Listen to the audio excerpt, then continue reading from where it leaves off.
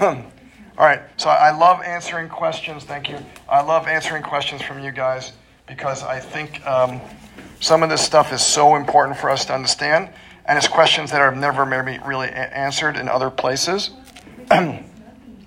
So, first question is, what was the most difficult thing when opening up your office?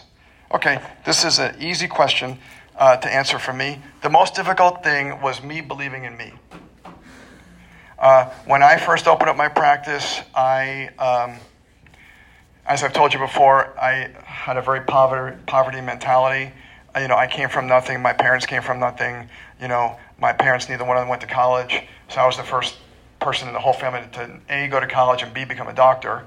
So I had a very who am I, kind of attitude about becoming a chiropractor.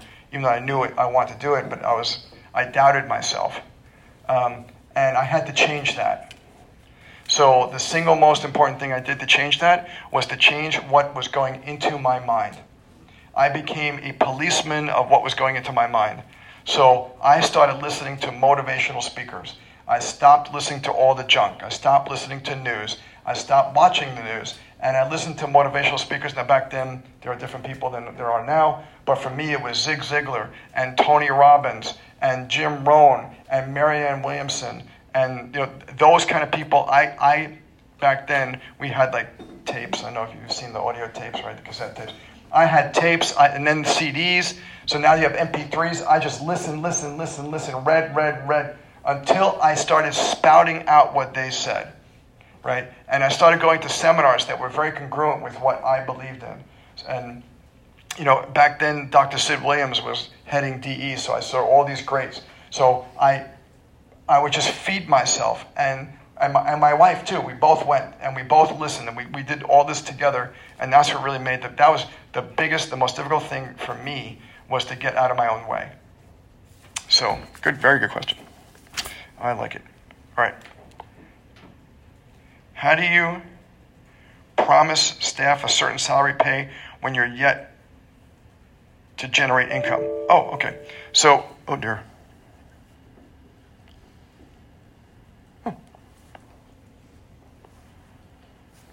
Well, hold on a second. I don't know if the computer just died here, but... Well, I'll try to answer the question as we're going. So the way you promise income is, first off, you don't have to promise any income. What you are going to do, where is the closest outlet besides this one? I guess it's just this one. What you're going to do is you're going to get 30 new patients in your first week in practice. That's how you're going to promise an income, is you're going to generate new patients. And so that's the next thing I'm going to teach you guys, is how to generate 30 new patients in your first week in practice. Because if you can do that, then you can build your practice from there. So here's how you do it. So you're going to do something that you call a survey. So what you do is you can buy yourself a clipboard, or you can use an iPad if you want to use that too, and write on your iPad on a note-taking kind of thing. And you're going to, walk around businesses in your community, whatever it is that you're opening. And you could do this if you're an associate too, or independent contract, whatever, buying an office. And you're going to walk around that community, and you're going to talk to every single business owner in that community at an appropriate time. Right? You're not going to go at lunchtime to Starbucks or other places 1,000 people. You're going to go when there's nobody there, so you can talk to these people. And you're going to go in, and this is what I did 2 different times in my New Jersey practice and here. And you're going to go in, and each person, you're going to go in, and you're going to say, so I'm opening up, I'm Dr. So-and-so, I'm a chiropractor. I'm opening up right over here, corner of X and Y. And what do you think about this area? That's what you're going to ask them. What do you think about this area? So it's not a yes or no question, and it's not about chiropractic, although you mentioned that you're a chiropractor. It's, what do you think about this area? And then what you're going to do is you're going to just kind of listen to what they say and take notes. So even if you don't give a bleep about what they say, you're going to take notes anyway. Just take notes, act as if you're you should be super interested, but act as if you're super interested. Take notes. And they're going to talk, and then you say, so, like, where do you go to church around here? What's your favorite place to eat? What's a great, place to play tennis or whatever you're into. Just ask them questions about the area, about what you like about it. Is this a great place to raise kids? What do you do with your kids around here? What are the great kids? Even if you know it, just ask. And what's going to happen is one of two things. Either A, the person is going to be, after like a couple minutes, it's going to kind of die out. The conversation can die out, and then you're done. Or B, this is what's going to happen about 10% of the time. They're going to say, so you said you're a chiropractor, huh? Yeah. Well, and then you got them, right? Well, I have this blah, blah, blah, or my wife has this blah, blah, or my kid has this blah, blah, right? And now you got them. So what you're going to do with that 10% is you're going to say, well, this is what you do beforehand. Before you do this survey, you need to find a charity in your neighborhood that you're going to give money to. Not a major charity like Make-A-Wish or, Cancer Society, whatever. A local charity. For instance, like right here in East Cod, there's some young lady who needs a kidney. She's raising money for kidneys. She's trying to do this thing to raise money for getting a kidney. If I was doing something now, that's what I would do. And what you do is you say this. You say, okay, so thank you so much. That was really nice of you to give me your answer your questions. And you said you're interested in chiropractic care, or your wife is, or whatever. What we're doing is, as a way of saying thanks to everybody who's talking to us today, if you sign up today, I will give you a new patient exam. Instead of $180 or $200, whatever, it's just going to be $50, and $25 is going to go to Give Jane a Kidney Foundation, right? And everybody knows Give Jane a Kidney Foundation in that area, because they're like, wow, you're going to give money to Jane? Yeah, $25 is half of everything I raise this week is going to go to her. They're like, holy cow, how generous is that? So, as a matter of fact, make a new patient for my appointment and my wife. And then now you put it in your calendar, right? And you give them a business card or whatever you happen to have, and now you've created a new patient. The key is you need to talk to, I know this is hard, in 8 to 8 weeks, you need to talk to 500 people, which is what I did. I handed out, I bought 500 business cards, and I said, I ain't stopping until they're all gone. And it doesn't mean you give 10 at a time, right? That means one business card at a time, one at a time. So I talked to 500 people, and you're going to get 5 to 10% of them in your practice, which is that 30 new patients, right? But then what you do with everybody else you talk to who says, oh, that's nice meeting you, you say, hey, would you mind if I invite you to our open house? Great. Can I have your business card? So now you have this collection of 500 different offices that you went to, or however many you go to, which you invite to open house with the same offer, and now people are already talking about you because 10% of them are going to come in to see you, and so now you've built this whole community. So in your first week, you got 30 new patients, but it takes some work, right? It's going to take 2 months worth of you pounding the pavement and talking to people, but it really makes a giant difference. And that's what I suggest. So that's how you pay your staff, because you're going to have instant new patients. Good question. All right. Next one. What is the best way to get babies and moms in my office when first starting? Good question. So the best way to get babies in your office when you're first starting is to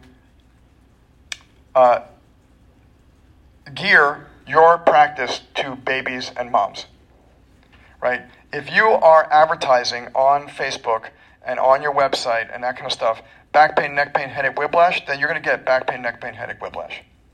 If you want to have a practice where you are seeing mostly kids, you need the mindset that Dr. Webster trained me on years and years and years ago, which is I see the kids first.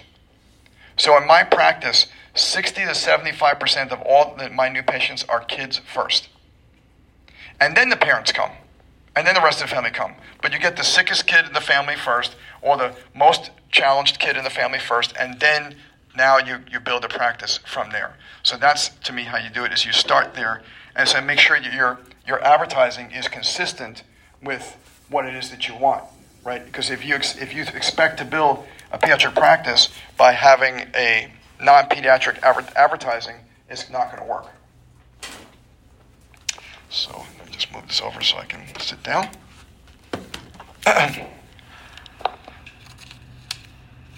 Good question. All right. So how often do you see children with ADHD? Like amount of visits per week? Okay. How often do I see? I don't know an exact number, but I would say between autism, ADHD, and learning disorders, probably 30% of the kids in my practice is that. How many is that a week? Probably 100 a week, kids with those sort of issues. And then you add in the kids with developmental disabilities and then all the babies that we see and all the pregnant mamas that we see. So 75% of my practice is babies, kids, and then pregnant mamas, and the rest of the practice is all their parents. How do you get pediatric patients in the door? So to me, the most important way to get pediatric patients in the door is, number one, like I said, your advertising. Put your pediatric face forward, right? So whether you use Facebook or Instagram or TikTok or Twitter or whatever other new things are out there, make sure it's all pediatric. I'm going to suggest that you get a website. Don't just use Facebook as your base. Facebook does not have a big enough presence on Google. Google needs a home. Facebook is not a home. So pay money, even do it for free with Wix, but do something so you have a presence, like there's a place, and then everything feeds into that place. That's the first thing. And the second thing is referrals. Like we talked about, if 1/3 of all kids in America have one of the 4 A's, which is autism, ADHD, asthma, and allergies, 1/3 of all kids in America have one of those 4 things. That means 1 out of every 3 parents that you talk to have a kid like that. Or if they have multiple kids, one of their kids has that. So it's pretty much every parent in America has a kid who's got something going on.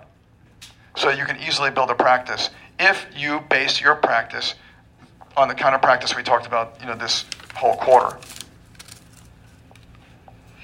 Specifics to look for in an associate contract. Okay, this is really important, and I'm glad you asked this. Like, I have a couple of interns who are going to associate. The single most important thing in an associate contract is an escape clause. You need to have an escape clause. In other words, you're in an associate contract and you hate it, or the person is doing some illegal stuff, some fraudulent stuff, and you want out really quick. And you don't want to be there, but you signed a 2-year contract. You don't have an escape clause, you are stuck. So you have to have an escape clause that says, for any reason, at any time, I can leave within a 30-day notice. This way, if you're in a place that you don't want to be, get out in 30 days. And even though you'd want to give the person more time to find another person, etc., if you absolutely hate it and you don't want to be there, or you feel uncomfortable, or something is wrong, this way you have yourself an out. But you've got to have it, and you must negotiate it. One of my interns said, this is what I want in my contract, and she got it. Because if you don't do this, and you could say, well, the doctor may not want, well, then you shouldn't be working there. Anybody says you have to stay for 2 years no matter what, well, that doesn't make sense. That doesn't make sense. If you don't like it, you should get out, right? And I wouldn't want you here in my office if you didn't like being here, then get the hell out. I want you out, right? So to me, having an escape clause is the single most important thing.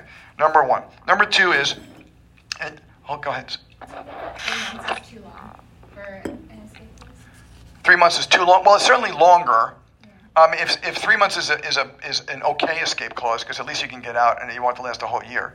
But I think 30 days is reasonable, especially if it's a situation where you don't like it at all. That's number one. So that's the escape clause. Number two, that's super important, and I'm going to tell you something, and you're not going to like this, but I just want you to hear me, right? You guys aren't worth $150,000. I know that's what you all want, but you ain't worth it until you prove yourself. until you prove yourself. So because I have people saying, well, this associate contract is only giving me $90,000. I'm like, what, are you kidding? Like, you're starting out, you haven't done anything to prove yourself, and you're getting like $70,000, $90,000, $60,000, and you're complaining? I'm sorry. If you are getting you're getting anything over like $25,000, $30,000, that's not very good. If you're getting like $50,000, $60,000, $70,000, $80,000, that's a good place to start if you got bonuses, right? Prove yourself. How do you prove yourself? You work like your tail off, and you bring new patients in there and make yourself valuable to the doctor. So don't look at an associate contract looking for a whole boatload of money, because the only places that are going to offer you that are PI places. And honestly, if you're in my class, in a pediatric class, then that's probably not the practice you want, right? So my suggestion is go to a place that you, like, where should I go to associate? A place that you want to be, that you want to learn from. Like, that doctor is the kind of doctor I want to be. So you want to learn whether it's a technique or the way he's practicing, whatever, or they're practicing, or it's the region you want to live in, and you want to kind of test it out and see, do I want to be living by the ocean? Do I want to be living by the mountains, etc.? But don't go for the money. If you go for the money, you're just going to be upset. All right. How do you start looking for a practice? So the way you look for a practice, if you want to say, I want to open up my own practice, is you say, where do I want to live? Don't say where I should go back home unless you want to go home, right? Don't go home because you say, well, everybody knows me there. That might be the worst thing in the world, right?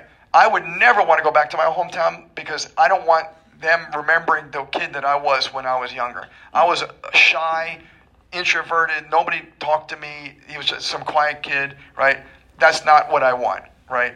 I would much rather be in a place that nobody knows me and I can set up from the beginning, right? But I want to go where it feels good, right? So, choose a place, and then once you narrow it down, you say, I want to be in this city, then start driving all over creation. My wife and I drove all over creation until we found where we are. We drove and drove and drove and drove and drove, and we kept on passing the corner where I'm at over and over and over. And this is beautiful, this is beautiful, this is beautiful. And then one day we're like, this is beautiful, and there's a for lease sign. And that's how we ended up, where we are now. How do you start a practice from scratch? I told you that, 30 new patients in the door, right from the get-go, and I gave you how to do that. Because then it isn't from scratch, because once you get 30 in the door, 15 of them will refer instantly, so that's now 45, and then 10 of them will refer, and then more will refer, and then you're off and running, and you'll be seeing 100 a week in no time, and then you're off to the races. How long was your build-out process? Way longer than I thought. So when we first moved down here, we arrived here March 21st, 2001. They promised that my office was going to be open on April 1st. It didn't open till August.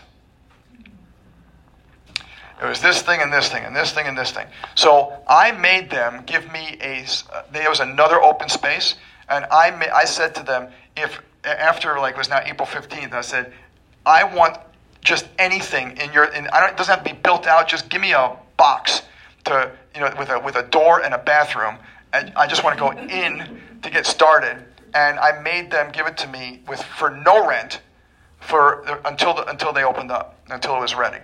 So I said, this is what you're going to do. I'm not going to pay rent. You're going to give me this unpainted, unfinished hole in the wall, and it's going to be my temporary office, and I'm going to advertise it as such, but I'm going to give you a lot of credibility, because I'm going to say to everybody, like, why'd you come in here? Well, they're getting my stuff ready. Isn't that very nice of them?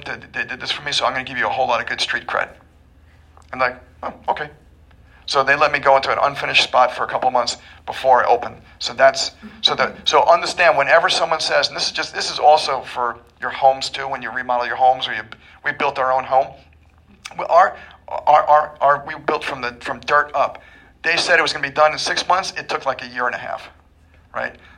So just understand, everything takes whatever a contractor says. Add 3 to 6 months.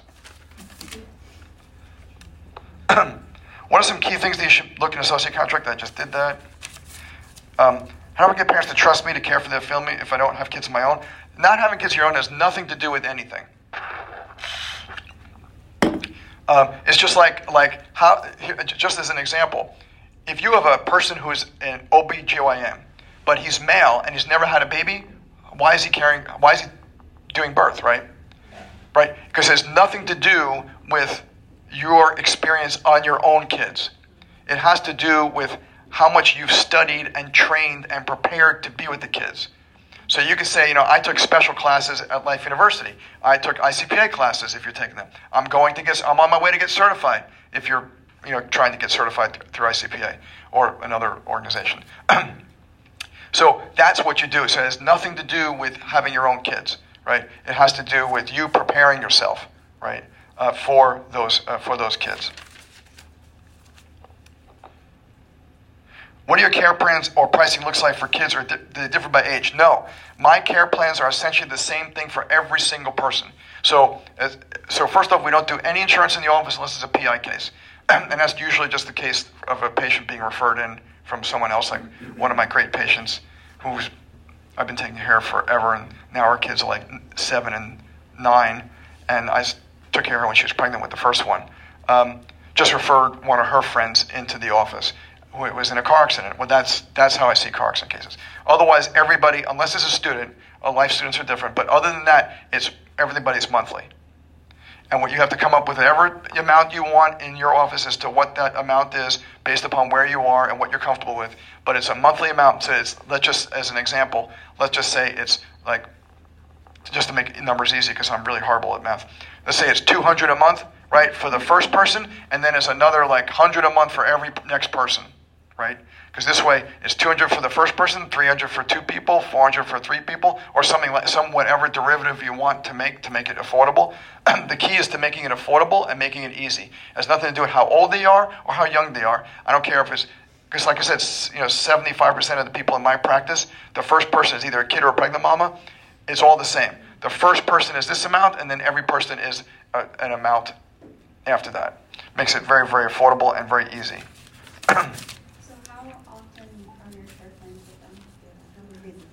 Minimum care plans, we start at 2 times a week for most people because it's very hard for humans in Atlanta to get anywhere 3 times a week. Unless they're in a very, very big crisis situation, then we do 3 times a week. And my care plans generally are minimum 4 to 6 months or longer based upon what's going on with them, as the starting care plan. Good question. How did you transition from sports world into pediatric world smoothly? Is it possible to do both together? Yeah, I transitioned. I was very fortunate that I didn't transition it. I was like, right? I was sports and then pediatric, and it was just like one day, it was whoop, right? And it was because of Webster. I think I told you that story of how Webster just changed my whole life with his one conversation with me. So there was no transition. Can you do it together? Absolutely. I happen to be a certified sports practitioner and an ICPA certified and now diplomate in ICPA. So you can easily do both of those together. And you could be, especially, I have some people who want to be a sports pediatric chiropractor, right? There's a whole niche within a niche. So that's perfect. I think it's great. When first starting your practice, how do you generate enough income to get the thing up and running? Okay, I told you. Excuse me. The first and most important thing is the survey, because you got to get get a lot of people in the door really quick. That's the first thing. And doing the survey is the key thing. Don't just put yourself on Facebook and sit there and wait for people. You got to get out there and meet the people and get them to know you.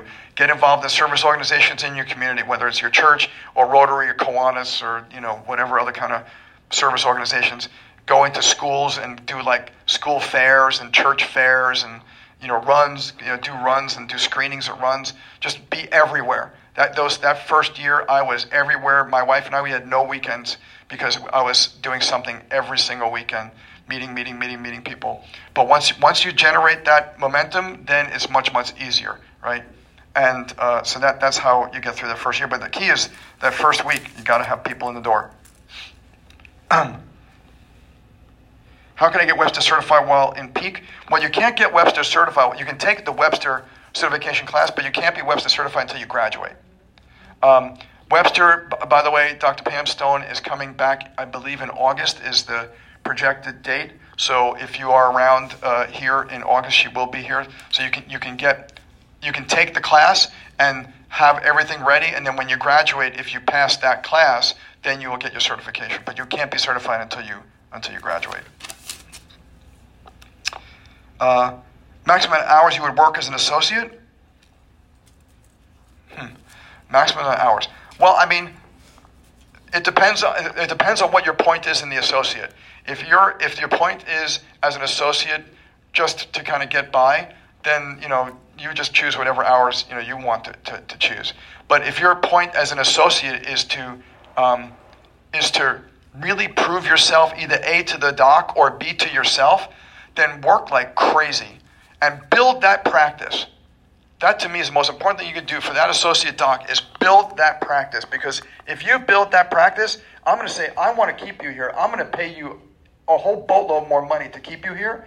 And if you don't want to be here, guess what? Now you know how to do it for yourself, right? So it's a win-win. If you build that, because here's what happens with a lot of associates. They go in and they just adjust and they leave and that's it. That's a poor associate attitude, right? Associates like that, unnecessary, right? But if you build that practice for that doc, A, he's going to want to pay you more, and that'll be good for you. Or B, you just take that and now you do it for your own practice, wherever it is you go, because now you have the recipe, right? So to me, that's the most important thing, is the amount of what you put in is what you put out, right? So that's critical. How do you build a pediatric practice in an existing practice? I will tell you what one of my former interns did. She went into a practice that was all adults. And she started adjusting all those adults, and guess what she asked all her adult patients? You got kids? Yeah. You have any of them have any of the 4 A's? What? What's the 4 A's? Oh, autism, ADHD, asthma, allergies. Any one of them have that? Well, yeah. Well, bring them in. She doubled this person's practice in a year. Doubled. This is an existing practice that's been around for 20, 30 years. She doubled the practice in a year by adjusting every adult and saying, bring your kids in. Right? It's easy to go into an all-adult practice and change it to a pediatric practice, just like that. What's the most important piece of equipment to have when starting a practice?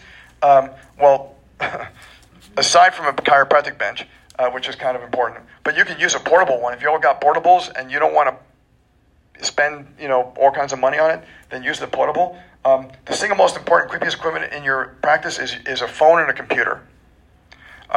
That's the two most important things, because your phone should be ringing off the wall and you should be on the internet constantly advertising yourself. Those are absolutely critical. Everything else depends on you. I think X-ray is important, but that's optional. I like things like Activator and those things, but that's optional too. But those are the two most critical things. Let's see. All right, so this is another thing. I can't really answer that now. All right, yes, I have answered all your questions, or almost all of them, because I read pretty quickly. I want to thank you so much for your participation this quarter. What I'm going to ask you guys is a couple things. Number one, remember, next week is your exam, C-149, 2 o'clock. Do not be late. Do not take the exam at home. I'm going to have a sign-in sheet, so everybody is going to have to sign in and sign out to get in and out of that exam. So tell your friends who said, I'm going to do it at home. They ain't doing it at home.